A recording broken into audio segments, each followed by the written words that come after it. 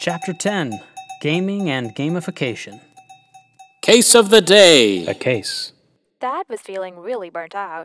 It was December, and he was halfway through his 4-year residency. The beginning of intern year felt like forever ago. He had just come off of a run of particularly brutal off-service rotations, during which he guiltily ignored the stack of textbooks and articles on his desk. And he was happy to now be back on his home service for a month. He hadn't seen his fellow residents since September, and Thursday during conference was the first opportunity he would have to catch up. Too bad he'd have to sit through 5 hours of mind-numbing lectures in exchange for the chance to socialize with his classmates. It was Wednesday evening, and Charlotte, Dad's roommate, was all fired up. "This is epic!" Charlotte had picked up the latest installment in the Call of Duty series for their shared Xbox One on their way home. She was a pro and had already spent 3 hours tearing into the game's campaign mode. "You need to check this out, Dad. It's redonkulous." Can't. I got conference in the morning. I gotta prep. "Oh, come on. How can that compare to this? You haven't been there in months anyway. What could you be missing? Just read one of those big brain textbooks you have, or listen to that goofy guy on that nerdy podcast you listen to." Dad thought about what Charlotte had to say. Her point was well taken. After all, he deserved it, right? He could immerse himself in the world of modern warfare, kick Charlotte's behind, and still not lose much if he just caught up later. You're smarter than you look, Charlie. I'm in. Question for the reader. What elements from Thad's gaming interests might be applied to his academic learning? Overview. The most basic approach in applying games to medical education is gamification, which is the application of game-like properties to non-game situations. The game-like properties may include rules of play, point scoring, competition with others, chance, and reward for winning. Serious games. The term serious game refers to an interactive game often played on a computing device that has a challenging goal, is fun to play and engaging, incorporates some scoring mechanism, and supplies the user with skills, knowledge, or attitudes useful in reality. A serious game has the following characteristics: a defined outcome that learners must achieve, rules that limit the learner's path to the goal, feedback to the learner, voluntary participation, and achievement of flow and skill and difficulty level. Other useful definitions. Gamification is the use of game design in a non-game context. Gamification has been applied to learning in order to increase motivation and engagement. The following definitions may be helpful: game, gaming, gamification, and serious game. Game is a form of play or sport, especially a competitive one, played according to rules and decided by skill, strength, or luck. Gaming is the playing of games. Gamification is the application of typical elements of game playing, i.e. point scoring, competition with others, and rules of play, to other areas of activity. Serious game is an interactive application that has a challenging goal, is fun to play and engaging, incorporates some scoring mechanism, and supplies the user with skills, knowledge, or attitudes useful in reality. Here's some background.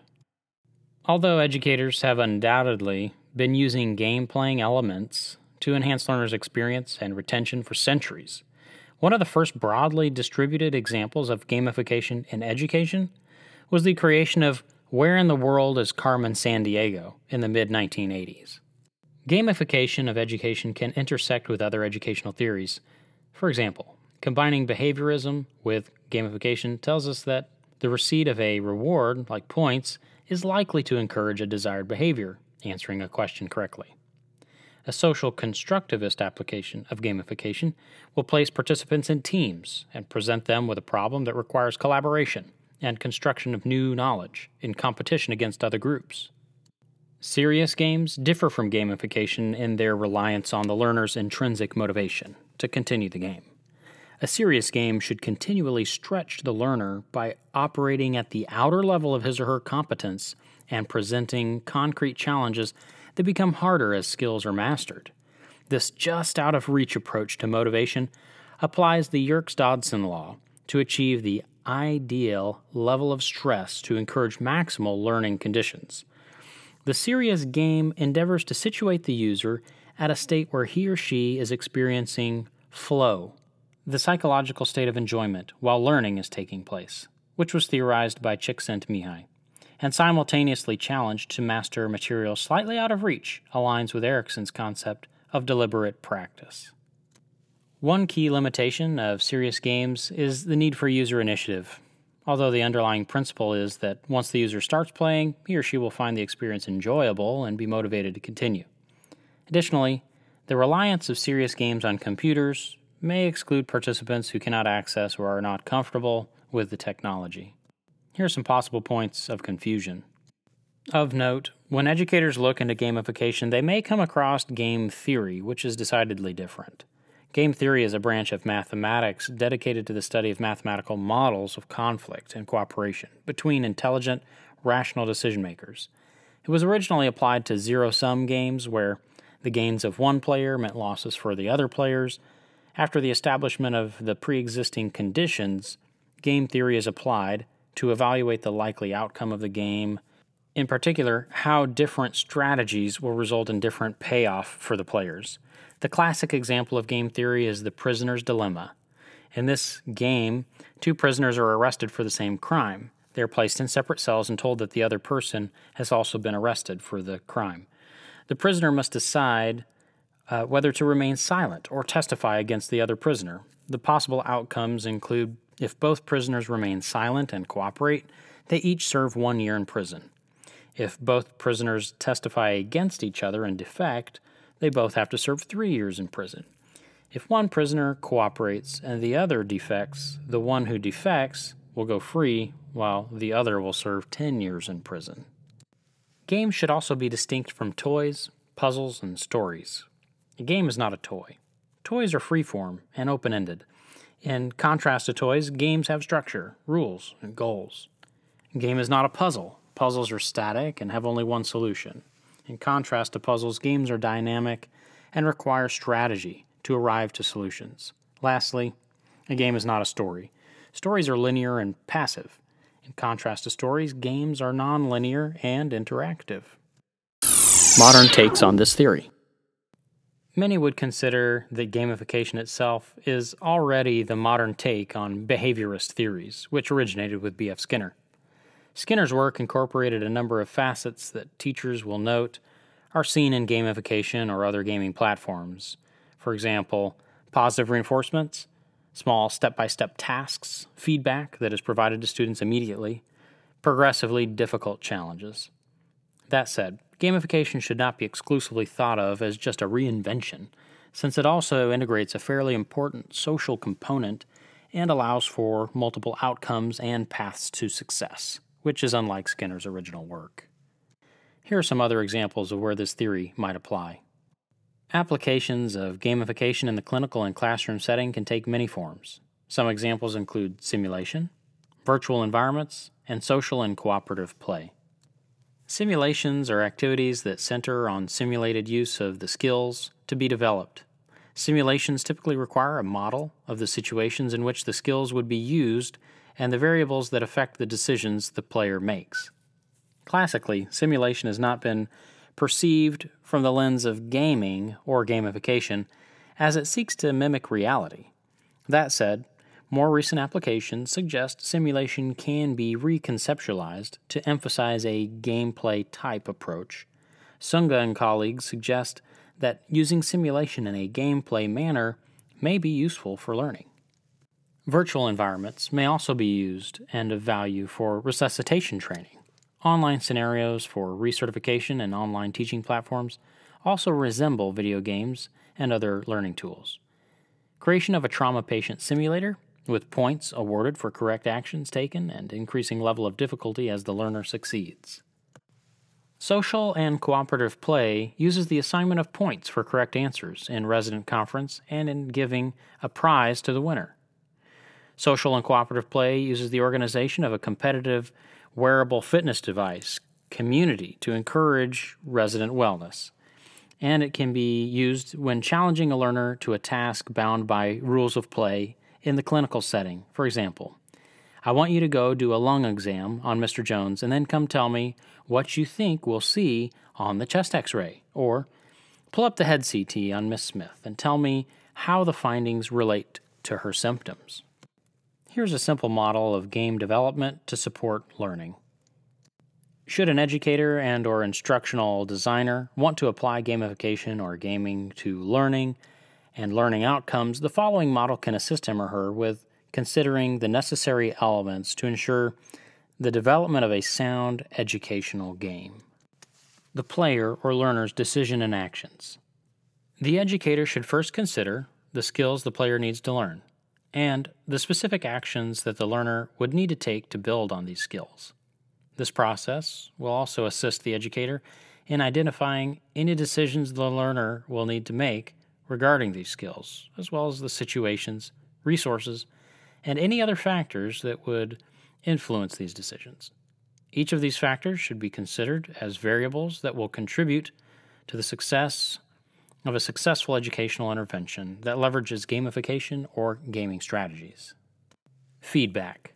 The educator should build in a process that evaluates the learner during the game, which should distinguish between correct and incorrect, or good versus bad decisions. It should also be predetermined how these objective evaluations will affect the course of the game. Does it change the score, the resources available, or future options?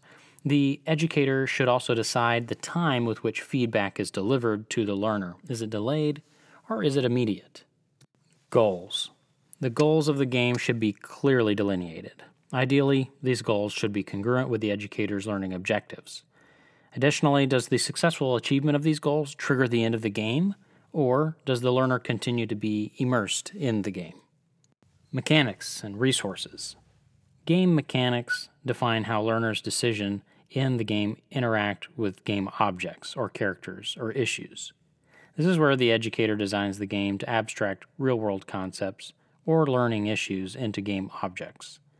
Additionally, the educator should consider any resources the learner will need to use throughout the game, i.e. time, money, lives, turns.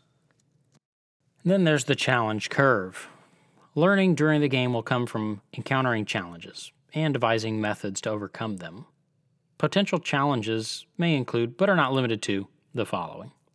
Active opposition, i.e. the obstructive consultant. Parallel competition, competing with fellow resident. Limited resources, limited diagnostic testing, and limited time. Fine-tuning the progression of challenge is one of the most important aspects of ensuring a successful learning game. The length of the game should also be predetermined, as the duration of the game will dictate how much time is realistically available to allow for an increasing challenge curve. Lastly is the playtest. It is advised that the educator and/or instructional designer test or play the game several times before it's introduced to the learners. Both experiences and junior learners can also be invited to test the game. During this iterative process, feedback from participants should be incorporated into fine-tuning the game in order to ensure it meets the overarching goals and learning objectives. Limitations of this theory. Limitations of gamification include the risk that learners will find the experience undesirable and opt out. For example, if learners find it distressing to answer a question wrong in conference, or feel ashamed if their point total is low, they may choose not to participate. Additionally, learners may opt out if the reward is not sufficiently desirable. Gamification is also most appropriately applied to fairly straightforward decision-making rather than complex thought processing. Returning to the case. Case of the day.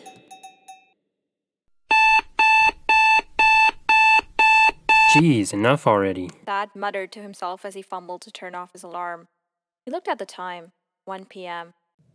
Crap, I missed conference again. He and Charlotte had spent the rest of last night playing online multiplayer and finally crashed at 5 a.m. He felt a bit guilty for missing out on conference, but it was always so boring that he didn't feel a lot of regret. He knew he'd be better off just sleeping and then reading the material on his own later. That said, he knew that was no excuse. He couldn't justify to his peers and the program administrator that he would not be attending conference because it was boring. After all, he was a professional now, an adult. And if he didn't learn the stuff he needed to learn, it would be his patients that suffer. There had to be a better way. Later that afternoon, Thad texted his assistant program director to see if she could meet up for a coffee. I've got some ideas I want to run by you. He wrote. She quickly texted back suggesting that they meet at a local coffee shop. Dr. Cozart had always been pretty cool and approachable, and she was happy to meet with him. As soon as she arrived, Thad began with an apology. I'm sure you noticed this. I wasn't at conference today, and I am sorry for that. I'm not here to make excuses, and I really should have been there no matter what. But I'm going to be straight with you. I spent all night playing Call of Duty, and it was awesome. It gives me a sense of play and competition I just haven't seemed to find yet in residency. So here's my question for you. Is there a way we can incorporate gaming into our resident education? Dr. Cozart paused. Well, I can't say I'm shocked that you weren't there, but I'm really pleased you took the initiative here. I've been looking for a resident champion for conference to increase interest. Because let's be honest, there's been no interest. Our seniors are barely making the attendance cutoffs for graduation, and when residents are present, they're completely absent with respect to their attention. In fact, I could have sworn I saw one of your colleagues creating face-swapping videos with a glittering pink bull mastiff on Snapchat throughout the entire Thyroid Storm lecture. Yeah, they do that. Why? Wait, don't answer that. Well, I don't know a lot about how we do this, or any of that education design stuff that you do, but I'd be happy to help out in any way I can. I want to learn, and I want things to be better for all of us. Great. Well, you know we do something similar during our sim days, but I think that there are opportunities to do more.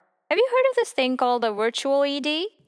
No. Well, it's based on this concept of creating virtual online worlds, kind of like what the name of that game was. Call of Duty. Call of Duty, okay. I guess kind of sort of like that. Well, what you can do is have people log into this virtual ED and act out scenarios by moving their people around the room just like they would in Sim. They can be elsewhere and log into a browser. They have a microphone on their end and everyone else in the virtual room can hear everything. Wait, we could split up the residency into 4 groups and have like a competition or team-based thing where they all compete to try to win the VEC. The VEC? The Virtual ED Championship. Work with me here. I'm trying. Dr. Cozart was smiling. I think you're onto something. You're going to need to flesh this out, but I think you're really onto something. You'll need to find a way to tie it to our core content, as you know we've been getting away from that lately. Awesome. The residents are going to love this. Trust me. I'll grant you the former. The latter?